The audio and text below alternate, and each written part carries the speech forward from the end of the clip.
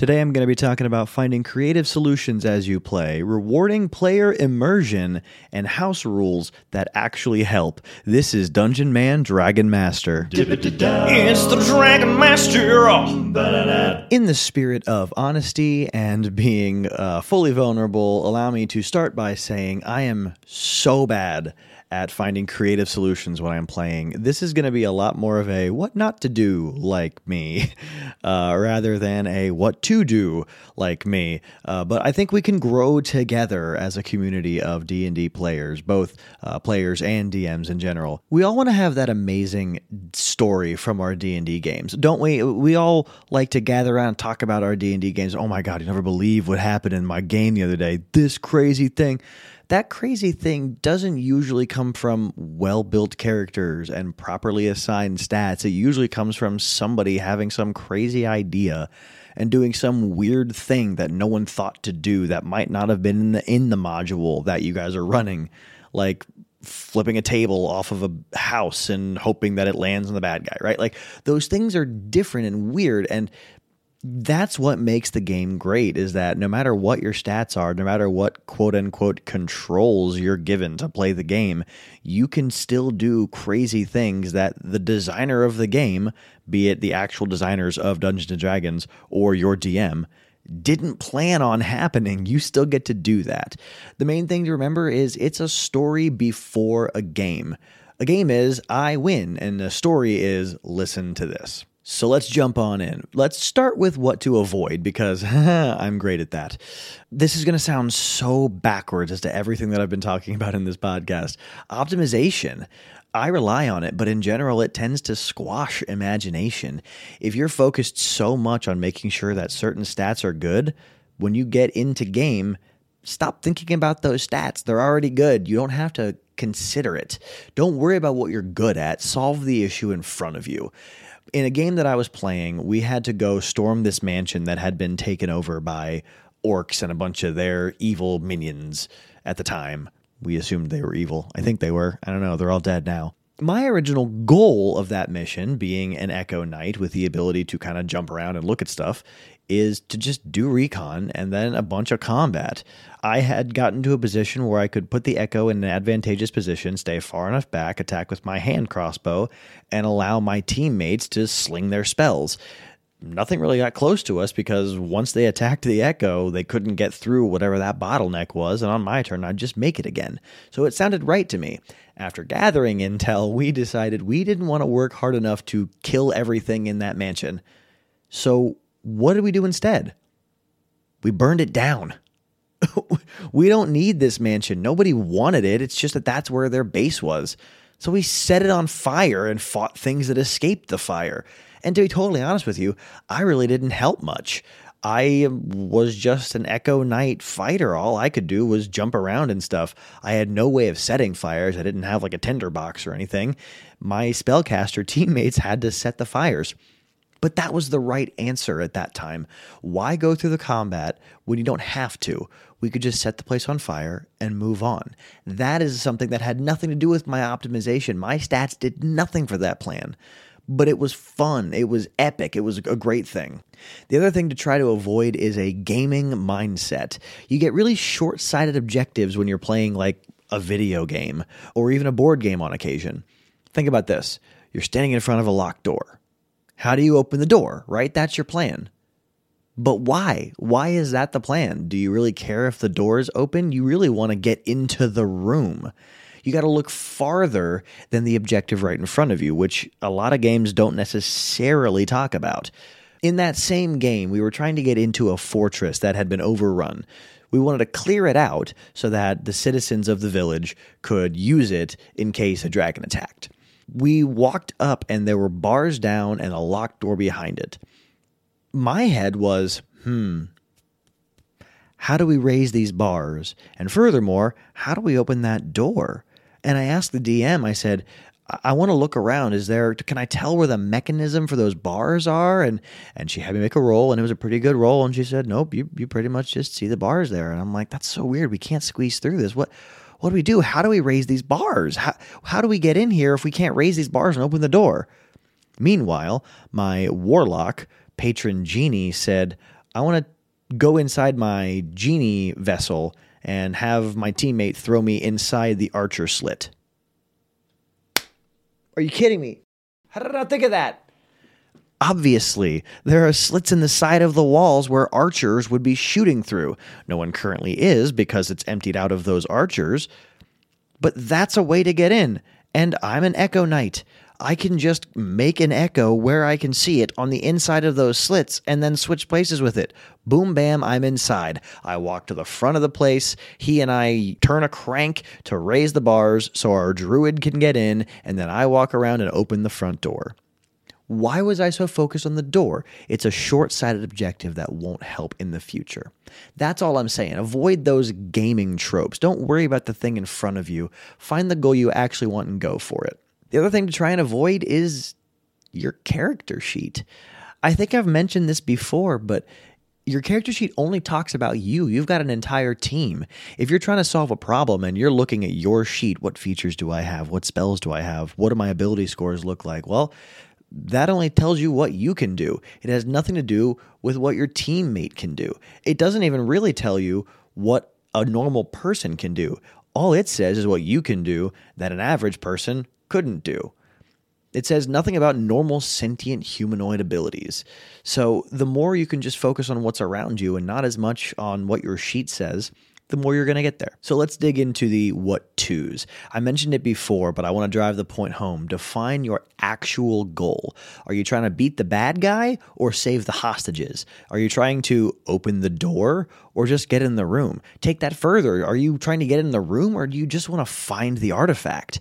There are so many other goals that are important than the thing in front of you. Being goal-oriented is a good thing, but finding the core goal is more important. A short-sighted goal will only lead you down a rabbit hole, and that rabbit hole isn't going to help you.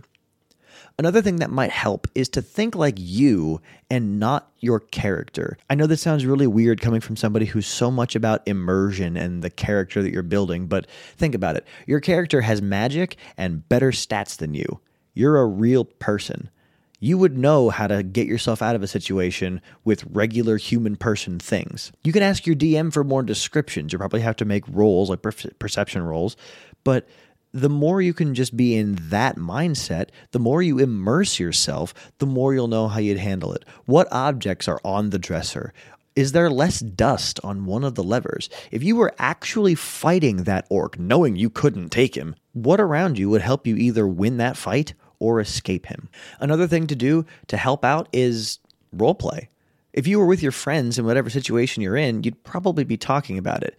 Yes, the DM said what you just saw, but only your character is the one that saw it, not everybody. The DM says, yes, as you make that perception check, you notice that there's an interesting smudge on that photo. Well, okay, you could just say, everybody knows there's a smudge on the photo.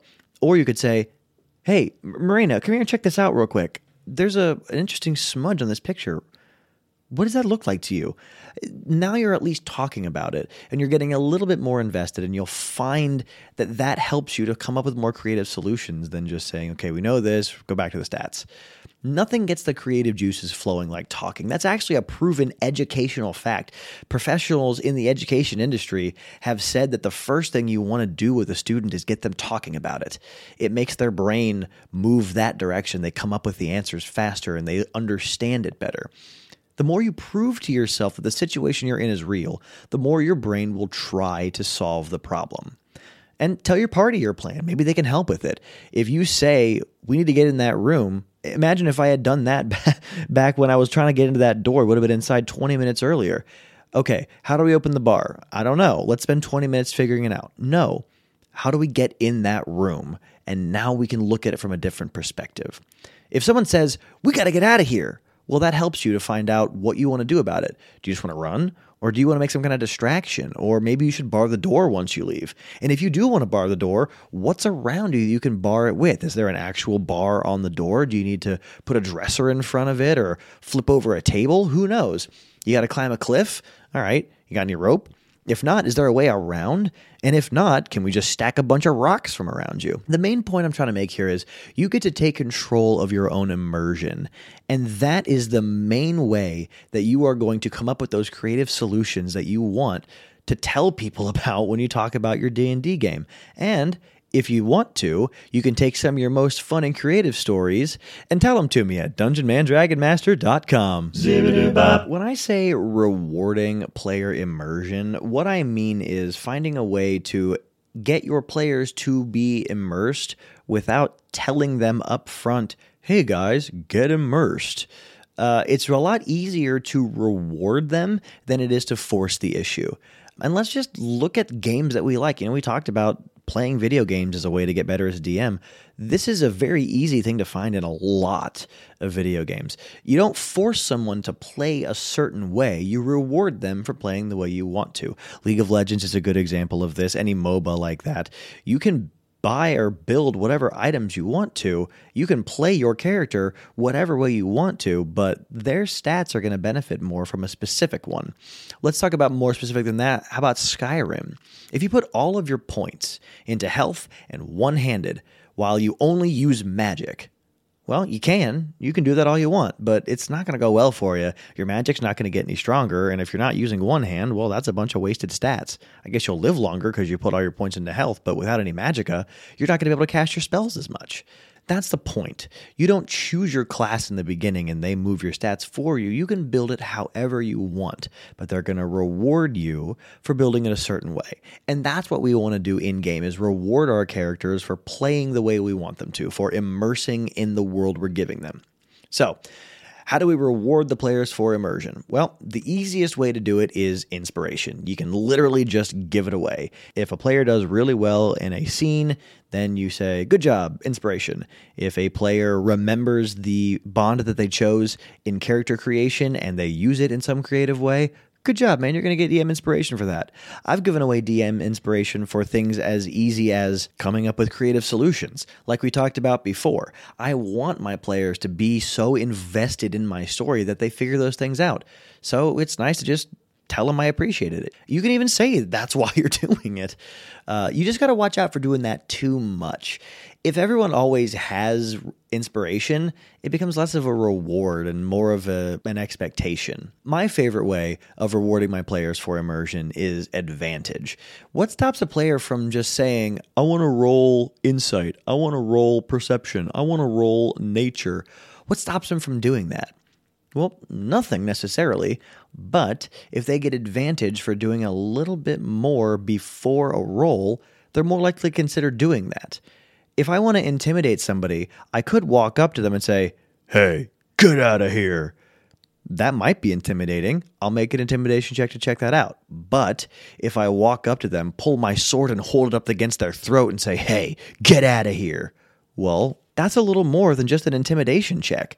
I mean, think about it.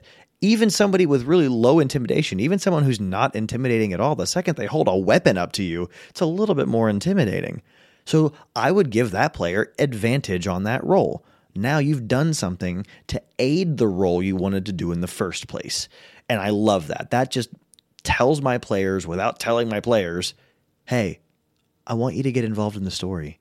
And they love to do it. It always helps. As time goes on, you can make those moments a little more difficult to get advantage on. You can expect more risks from them. Hey, if you really want advantage on that, you're going to have to risk looking dumb or looking mean or losing something in the process. You might expect specifics. Hey, I get it. You want advantage on this check, but maybe you've got to know some information first. Maybe you have to mention a specific event before you'll actually get advantage on that roll. You might expect some commitment. Look, you can get advantage on it, but you're going to have to remember that later in the future you did this. Maybe they have to make a contract with the devil. Yeah, all right. You're going to get advantage on your persuasion check against that devil this time because they want what you have from them. Get ready to commit to it later. That's another easy way to do it. And the other way that you can reward your players for immersion is literal rewards. It's a little more direct and kind of cheesy, but at the end of the day, it works. There are a lot of magic items that are temporary. We're talking potions. Healing potions are things that every player appreciates and can only be used once. So you can keep on giving it to them. You don't want to do it a lot, but you can. And it's a reward that they will always appreciate. There are also items that have charges. You can only do it so many times, such as the Beads of Force. I love that item because it's good for anybody, no matter if they're a spellcaster or a marshal, and anybody can just use it and use it well. There's also a part in the DMG that talks about charms. Charms are an interesting thing. It reads, a typical charm mimics the effects of a potion or a spell. So it is easy to create more charms on your own if you like. And they have a bunch of examples of them. So basically you pick a spell and they get a little charm, and it allows them to do it about 3-ish times before vanishing. In the book, I think most of them, if not all of them, are 3 times, but of course you can make it longer if you'd like to. And for all these literal rewards, when do you give them? Well, maybe a well role-played social encounter leads to the party or a specific member being given a, quote, family heirloom of one of the above. You just got to be a little cautious with your rewards that are not temporary, because if they're not temporary and you give them stuff too much, eventually you're going to run out of things you can give them, and they're going to be way overpowered, and there's a lot of things to think about. The thing about giving these rewards is that after a while, you won't really have to reward them for immersion. They'll be used to immersion. They'll be ready to play your game. So once you get to the later levels, you can actually give them more of a challenge. Once you have found your groove as their DM, and they have found their groove as your player, you'll be able to work together to tell these amazing stories without having to convince them in any way to immerse in it.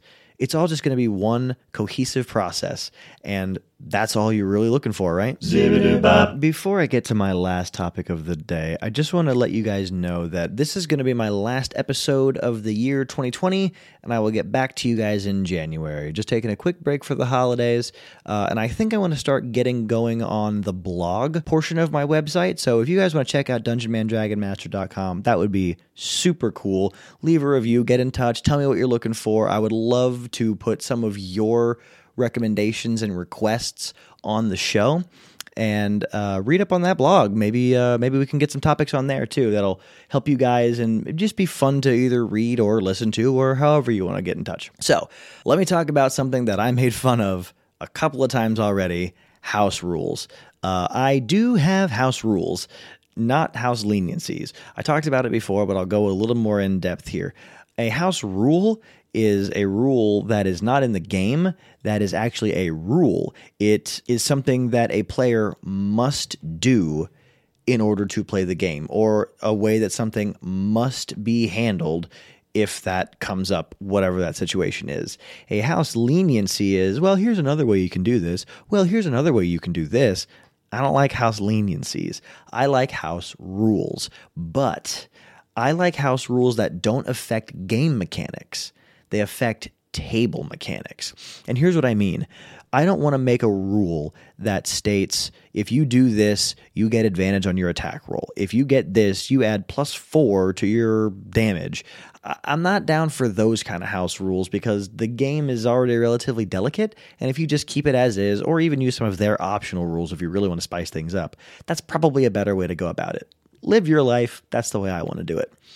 But I like the house rules that say what my players can do at the table.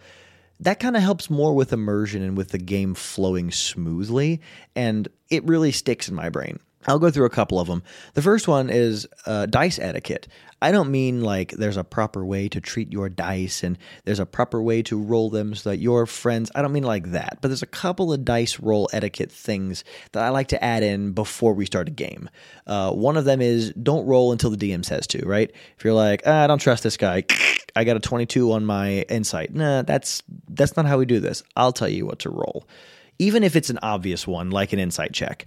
But when it gets to things like arcana, history, nature, and the like, you don't really know what you're rolling yet. But I will let you know as the DM. And if you're not a DM, you can request these kinds of things too, because it's going to make your games a lot more fun. I think you do what you want to do. These are just my house rules that I like. The other dice etiquette rule that I like is once you announce the result of your roll, it is final. So there are a couple of abilities in the game that can modify rolls after they are rolled, but before you hear the result. The lucky feat, certain inspirations, things like that. I like to say that we are claiming that you've made the roll and you get to hear the result after you tell me what number it is. And we use Roll20, so everyone sees the number, but I will wait until you tell me what it is and ask to hear the result. That's when you will hear what happened. It's only final once you announce it. Another house rule I like to go through is don't share stats with your party members. I mean, your characters wouldn't use terminology like that, so neither should you. You don't need to know what your barbarian strength score is. You can assume he's pretty strong. You don't need to know what your wizard's wisdom score is. First of all, it doesn't do too much in-game anyway, and second of all, you wouldn't know that if you were in that world. It removes some of the meta aspects that we like to avoid as players and DMs, honestly. If you don't know what your teammates can do until you see it happen, you're actually getting to know your teammates. You're actually learning about the people that you've been adventuring with. If all of a sudden you are talking with your wizard and you have to travel somewhere and he punches a hole in a wall. Whoa! I did not know you were that strong. Well, now you do. You learn something. It adds to the immersion. I think I've said immersion far too many times in this episode. I'm not going to change it. Just thought I'd point that out. My favorite one of these is no out-of-character planning. I feel like it's a little bit of forcing the issue of role-playing at the table, but I think it makes a lot more sense than making a plan out of character and then going. That just encourages being very well orchestrated as a party without actually being a party. The only thing that can be done out of combat at my tables is asking questions to me and explaining the actions that you're doing. So, for example, if you say, I pick up the cup and I turn it side to side, exploring every nook and cranny that I can find. Obviously, that's not in character because you're not announcing what you're saying. But if you're going to talk about what way you're going to systematically explore rooms in this dungeon, no. The players don't talk about that. The characters in the game play that. And I think that that's a much better way to do it. If you want to plan with your party, you should do so in character. Your characters would plan. You just do that. I know in the movies you never really see that part happening, but it's part of the game. And I think that's important to remember. You got to be kind of cautious of this rule because it can discourage roleplay at all. There have been times when I've said, hey, no planning outside of your character, and, well, they just never talk to each other. So you kind of got to get a feel for your party, but I think that one helps out more than anything. I also like banning the words roll and any of the words of a skill when talking to me as the DM. It encourages you to be real with your character instead of focusing on stats. Don't tell the DM, I want to roll this. Don't tell the DM, what about a perception? I want to stealth. Focus on what you actually want to do in game. I like to encourage that by saying, you know what? Don't use those words at the table. That's not a word that you get to use. Those are DM words. And you just get to translate them when it's time. It sounds a little sensory and it sounds a little controlling. I don't mean for it to, but if you can make that a house rule up front, the players just have to add to the challenge. If you really want to make an insight check, you better tell the DM something that makes them want to make you make an insight check. Instead of saying, I would like to insight check, say something like, you know, Marina, I don't know if I trust this guy. And then the DM says, okay, make an insight check. And you do so. I think it's a lot more, well, there we go again, immersive if you do it that way. I will say I have one house leniency, and I fully encourage you to put these in your games because if there's anything that encourages roleplay more than this, I don't know what it is. I allow role-played conversations in combat, even if it's not your turn, and even if it lasts longer than 6 seconds. Think about every movie or anime or TV show that has had combat in it. There's always that part where they stop fighting for a second. There's a lot of fighting around them, but the two characters who are talking stop and they have a conversation. Oh man, this is rough. I know, but we got to keep going. Just that kind of thing. What is the harm in that? I think that's great. It adds a fun scene to high-intensity situations, and that is, I think, one of the backbones of this game in the first place. I don't even mind if they're planning with each other or shouting out commands to each other like, run! Hey, make sure you get this guy! Are you sure? Yeah, I'm sure. Even that is great. There are rules in-game about giving commands to, sidekicks and underlings and beasts that you're in control of. There are rules about you only get to do that as a bonus action or as an action, but If it's between the party, I don't care. I think it's great. And look, if the ability for them to talk to each other about what they want to do in character during their turn, even if it lasts longer than 6 seconds, really breaks the game, I'm okay with the game breaking that way. I mean, hey, if they were allowed to, I don't know, do planning out of character, they'd still do that planning on their turn or on their friend's turn or on my turn. So I may as well let them do it in character. Better that, right? My biggest point about house rules is that you really don't want to mess with the game mechanics. If you're trying to mess with game mechanics and you think there's a more fun way to handle something, that's more homebrew. You can do whatever you want as long as your table is having fun. But I think that players and DMs alike should consider house rules like these, ones that more affect the table and don't as much affect the game. Hey, thanks for listening. If you wouldn't mind, go ahead and leave a review and follow wherever you listen to your podcast. And you can also join my Discord, which is in my description. And go ahead and check out DungeonManDragonMaster.com, and I will see you next time. That was the Dragon Master.